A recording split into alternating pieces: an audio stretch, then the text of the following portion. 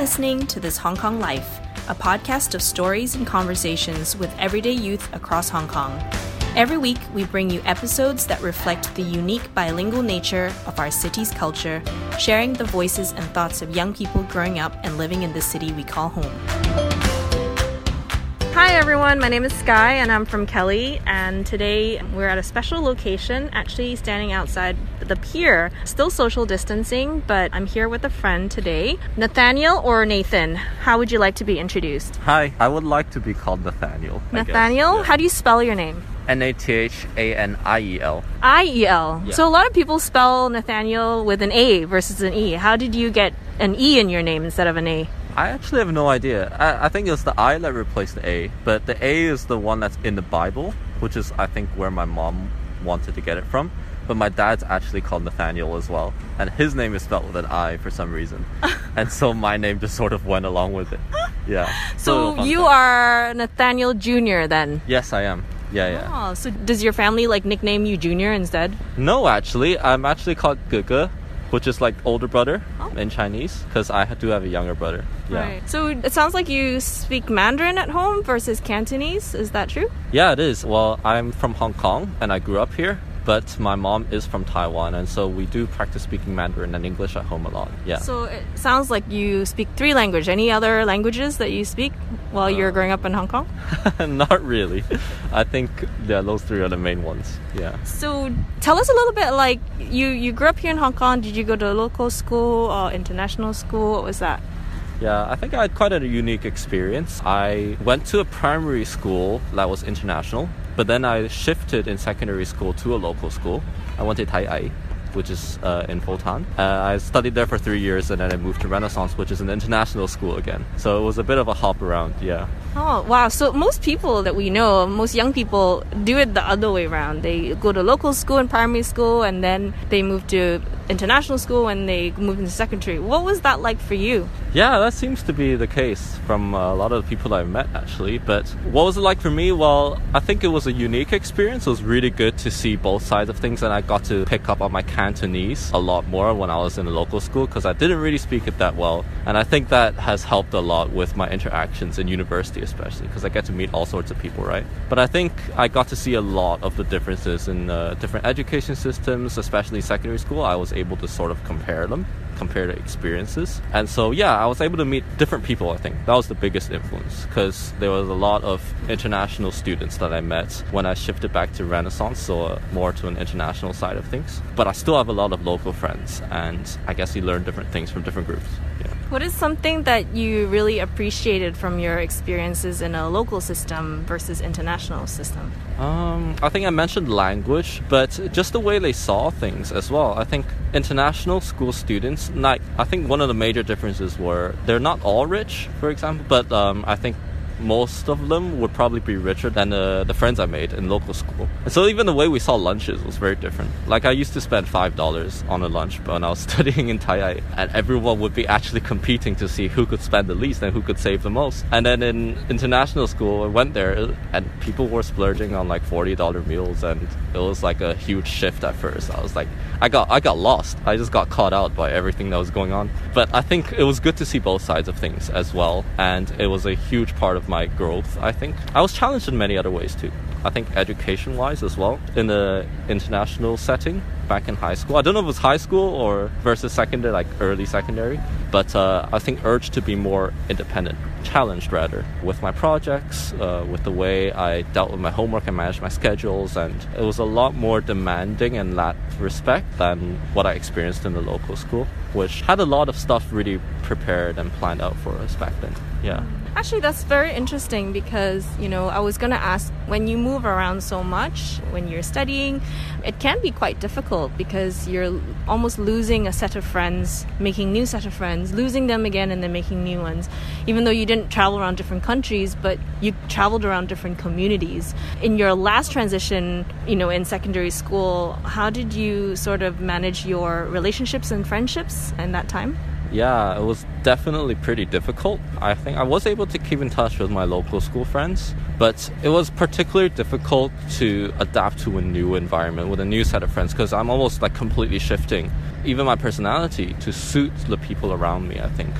a little bit just to meet, come to a middle point almost, right? I think my transition process was also quite difficult back then because I actually got tuberculosis, I think, during my transition year, which didn't help because I had to go to the hospital a lot and I had to wear a mask all the time, which I think people now appreciate, how difficult it is to interact and read each other when we have masks on. And back then, I think all those factors coming together really made it difficult for me to get along with anyone in my first year at Renaissance. I think a lot of people were hesitant to approach the shy one. And I did have friends, but I think I definitely got to know a lot more people the year after. I do still keep in touch, going back to your question, with my other local school friends. I think largely with the people who I played football with. We still meet up from time to time to play. And sport just really has a way of bringing people together. I'm sorry to hear that you got tuberculosis in that time. Are you okay now? Yeah, it was a 1.5 year thing. Thankfully, I was still young, so I was able to recover quite well from it. I think it took that long because the thing about TB is they really need to kill off all of the bacteria before it sort of adapts to the medicine. And that would become really lethal, right? So yeah, I had to take medicine every day, go to a clinic, they had to watch me take it, and it was quite a tough period, yeah. What would you say to any young people who are out there who are actually going through a health condition right now, or even have loved ones who have COVID-19? What would you say to them? This is a difficult one because I don't think I've personally experienced too much loss, but I definitely feel for them. And I think with that, just appreciate the people that you do have around you, I think, and just be conscious of how you spend your time with them and what you say with the people that you love and what you do together as well. Because I think it's really easy to take for granted the people that we have around us, and I definitely found that out during this virus. Actually, I was able to spend a lot more time with my family, and I think that has really helped the family relationship grow. So yeah, just be mindful of the people around you. Yeah. Thanks for that. Speaking of family, what are your parents? What do they do? And have they influenced what you do today? Yeah, so I've a father and a mother. Very thankful for that. They're both teachers. So my dad teaches Chinese history at a local school and my mom teaches English at another local school. And they have both been really positive impacts in my life in terms of, I want to be a teacher as well. And they were able to role model a lot of that. I was actually able to visit some of their classes as well to see how they taught. And just the way they interacted with their students was really inspiring. Yeah, that being said, though, I don't think it was directly because of that I do want to go into teaching. But I think that's another topic. Yeah. I'm actually quite surprised. A lot of people whose parents are in a particular vocation, they end up not wanting to be the same as their family. Did you ever go through that? Yeah, I can totally empathize with that. I think because my parents were teachers, I sort of was very hesitant and grappled with the idea of teaching and going into teaching, simply because I wanted to challenge myself, experience something new and pave my own path and not just follow in someone else's footsteps. And I think now that I look on it, my perspective on that has changed a bit. Like, I don't think that I'm necessarily taking an easy path by doing something that they've done before. It's definitely not been the case. But back when I was still making a decision on whether to go into teaching or not, that was one of the big things that stood in the way, I think. It sounds like, as you are applying for jobs now, right, into teaching, how do you think COVID-19 period has affected that, if at all? I think it has, just because there are a lot of staff and teachers, especially like I can see in my mom, for example, she's at home, right? And so a lot of staff are just at home. And so application processes take longer. It takes longer for the letters to be sent and then taken to the people who need to see them, and then for them to process it and then get back to me, and then we have to arrange a time to meet up and do interviews. So it definitely has affected it in that aspect. And especially I can totally see or sort of imagine how difficult it must be to manage that as a teacher, process the applications as well as do all the online classes and prepare for uncertainty, essentially just plan ahead as much as they can. And so I totally empathize with that, and that has affected the way the applications have been going so far. Yeah. So just kind of coming back to, it sounds like you want to work with young people yourself as a young person. That's pretty cool. We love that. What do you think is the biggest challenge that your peers or those that younger than you are struggling with in Hong Kong today? Oh, there are definitely a lot. I actually have been working together with youth at church, and I know a lot of them are just really not fond of their online homework and online classes, especially, school normally can be very interesting, can be very boring according to each individual. But I think having your friends around you really helps alleviate that. Like just being a part of a team almost, and just being able to have fun, right? And now they don't have that necessarily at home. And so that's one of the major challenges that the youth that I've been talking to have been facing. Yeah, I would say that's the biggest one. How about in general, like beyond this time, if we weren't in this situation in general, what do you think young people really need support in the most? Or even like you and your peers? Yeah, I think young people definitely need guidance and help to be able to think critically. I think it's very easy for us to just follow whatever is the best option, it seems, on the surface available to us. So as a secondary school student, for example, it could just be to do well in your studies, get all the right grades, get into uni, and then get a job after that. And that seems pretty straightforward in a way if you can do it. But I think there's a lot more to the world now, especially since with technology and how everything's just a lot faster. There's a lot more transition in between jobs even, and the way you see life. And I think a lot of young people just really need help to open their eyes, really, to be able to see the world for what it is, to make their own decisions and not be swayed by media, for example, that easily. Like they must be able to understand, what sources are perhaps more authentic, where the bias might be coming from, and then be able to evaluate it properly and talk with their friends about it even. So encouraging them to be able to communicate and to be able to judge critically the things around them and make decisions from that. I think that's the single biggest thing that youth need these days. Yeah, that's really so true. So one of the things that we often hear about is that in Hong Kong, young people in general are really like they're bored, like there's not enough for Hong Kong youth to do. Is this something that you would agree with? I think it's really hard to just pigeonhole all Hong Kong youth into like that one sort of category.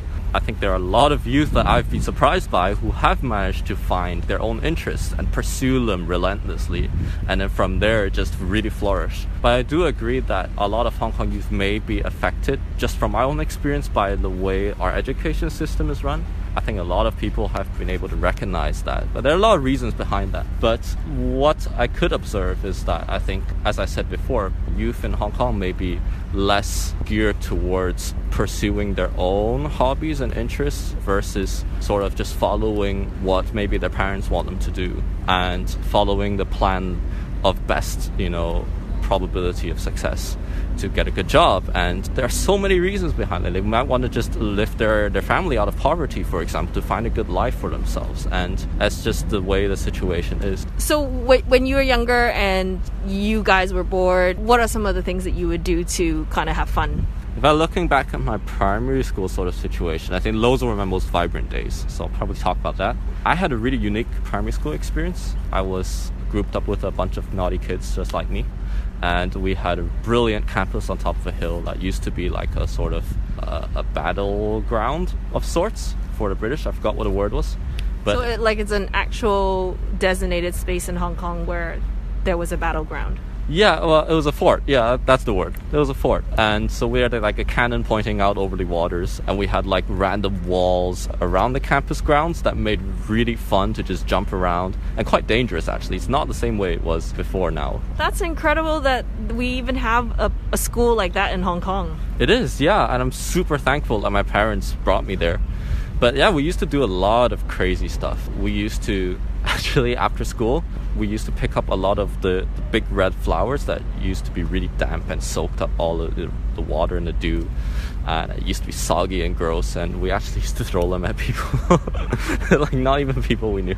It was so bad. But we also threw them at each other, of course, fair play, right? We used to have like a tree house, and one of the more interesting stories is we used to have people, the kids who could climb the treehouse and the kids who couldn't. Which one were you? I was one of the group that could climb the treehouse, thankfully. And so we used to almost employ other kids who couldn't climb to sort of gather weapons that we could use to pelt other kids with. So it could be the flowers that I mentioned, which were absolutely disgusting. Can't imagine, to be honest, if you haven't like actually felt them before. Really soft, squishy. And then we also had like nuts as well. They were hollow, they weren't rocks, so it was like safer to throw around. It was like on the margins of being dangerous, and we used to gather buckets of those and just pelt them at each other, and we used to just do them every recess. And then we'd go into class and the teachers would just turn a blind eye to it. It's like, yeah, kids will be kids. That's actually really nice to hear, a little bit of a different experience growing up in Hong Kong and attending a primary school.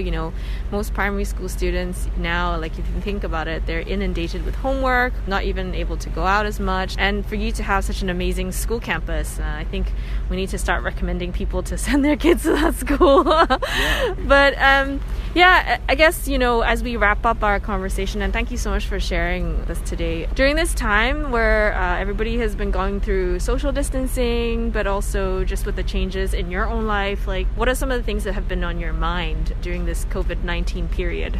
I think it was the things on my mind are mostly to just figure out what to do with all the time that I have on hand. And sure, there are a lot of projects that I want to work on to develop my own skills, improve my own musical talents, for example, to learn new skills that I haven't really been able to brush up on before, such as video editing and stuff like that, which can be insanely useful in the future. Those are the main things I sort of want to spend my time on these days and just figuring that out. But I think I've also been spending a lot of time with my family, which I actually think is the most important thing I've been doing in this situation. Just enjoying time with my mom, especially being able to talk about all sorts of topics with her that I normally wouldn't have been able to, just because of all the time that we have in our hands. And we also have a car at home actually that I'm able to borrow from my dad, and I just take my family around and go to places that are really nice. We've discovered so much nature in Hong Kong. I think if you really Google it, search it up and go visit, you'll be surprised at how much there is around the place. And this is just something that anyone can do with their families, essentially. Find a nice secluded area and spend some time with them and talk with them. And I think that's the best thing anyone could do. Yeah. It's really cool to hear that you have such a fantastic relationship with your parents. I wanted to ask because actually a lot of young people may not have that same good relationship. As a young person yourself, what do you think you guys can do in terms of building that relationship with your parents specifically? Yeah, I think there's so much that we can do, but for me, it was recognizing that the fact that my parents weren't perfect people. And I think a lot of onus tends to go on the parents to treat their youth right. And rightly so, because they're the ones who have seen more of the world, and they were the ones who gave birth to their kids. And so there's obviously a responsibility there. But as a youth, it's so important to know that there's so much that we can do as well. I think the best thing that I did as a young child was to listen more to my parents, and not listen as to obey everything, but rather to really understand and try to understand where they're coming from, why they're trying to say the things that they do. And a lot of the stuff that I found irritating and I found that I hated, actually I found out stemmed from their love for me. And it doesn't necessarily mean that they're doing it the best way. I think there are a lot of times where the way my parents showed love was not the way I wanted to receive it. But recognizing that they're trying to show love and then trying to reciprocate and then sort of adjust to each other, I think that is so important in any sort of relationship, I think, and especially with my parents. Yeah. So as Chinese, culturally, we don't often express our emotions. So we usually follow what our family does. But if our family culture isn't one that expresses emotions or feelings, how can we get to a place where you would feel comfortable to share your feelings and address and adjust those emotions like you were saying earlier? I think it definitely takes time, and it really takes effort and persistence to gradually chip away at it. I think it's a similar sort of situation with my father. He's definitely less open to expressing vulnerable emotions than my mother is. And so just chipping away at that and trying to make conversation with him, even though it might not necessarily be the most comfortable thing in the world to do. And I think that makes a gradual difference. It's a subtle difference. It's really hard to change, like, sometimes perceptions that have been there and deep rooted in culture, like you mentioned, or in our family. It can be very difficult. But making the effort to do so, trying to be understanding, and just being open-minded. And you don't have to force it necessarily all the time. If you need a break from it, you always have your friends, you always have other people maybe around you. And so draw from their support as well. Yeah. Is there a conversation in mind that you've experienced with your father that you felt like was breakthrough for you, that encouraged you to keep striving for a better relationship? Not necessarily a single conversation, but he really opens up whenever we eat afternoon tea together, which is incredible. Like, he has this favorite restaurant he goes to, and I always hop on the chance to eat with him there, because it is at that moment where I feel we really open up and talk over food, and he's really happy to do that as well most of the time. And I get to challenge him about everything from small to big, like from the way education has been going to, you know, you should do some exercise kind of thing, you know, trying to because that's a good time where he feels comfortable to have a conversation. Exactly, yeah. So just both of us being comfortable there, I think that's such a big thing. Yeah. Oh, that's incredible. Thank you so much for sharing. Yeah. Thank you so much for joining us today, Nathaniel. It's awesome that you are healthy, you know, in this time, no longer affected by TV, but also wish you luck as you go into finding a job. And one big takeaway tip from Nathaniel is just really treasure the time that you're spending with your family. So thank you so much for that. Yeah. See you later. See you next time. Thank you. Thanks for listening. This Hong Kong Life is an initiative of Kelly Support Group. We are a youth organization empowering young people to reach their full potential in Hong Kong. If you like the show, please subscribe and get new episodes every week. We would love to hear from you. Nominate yourself or a friend to share next, or drop us a note at hklife@kely.org. That's hongkonglife@kelly.org. See you next time!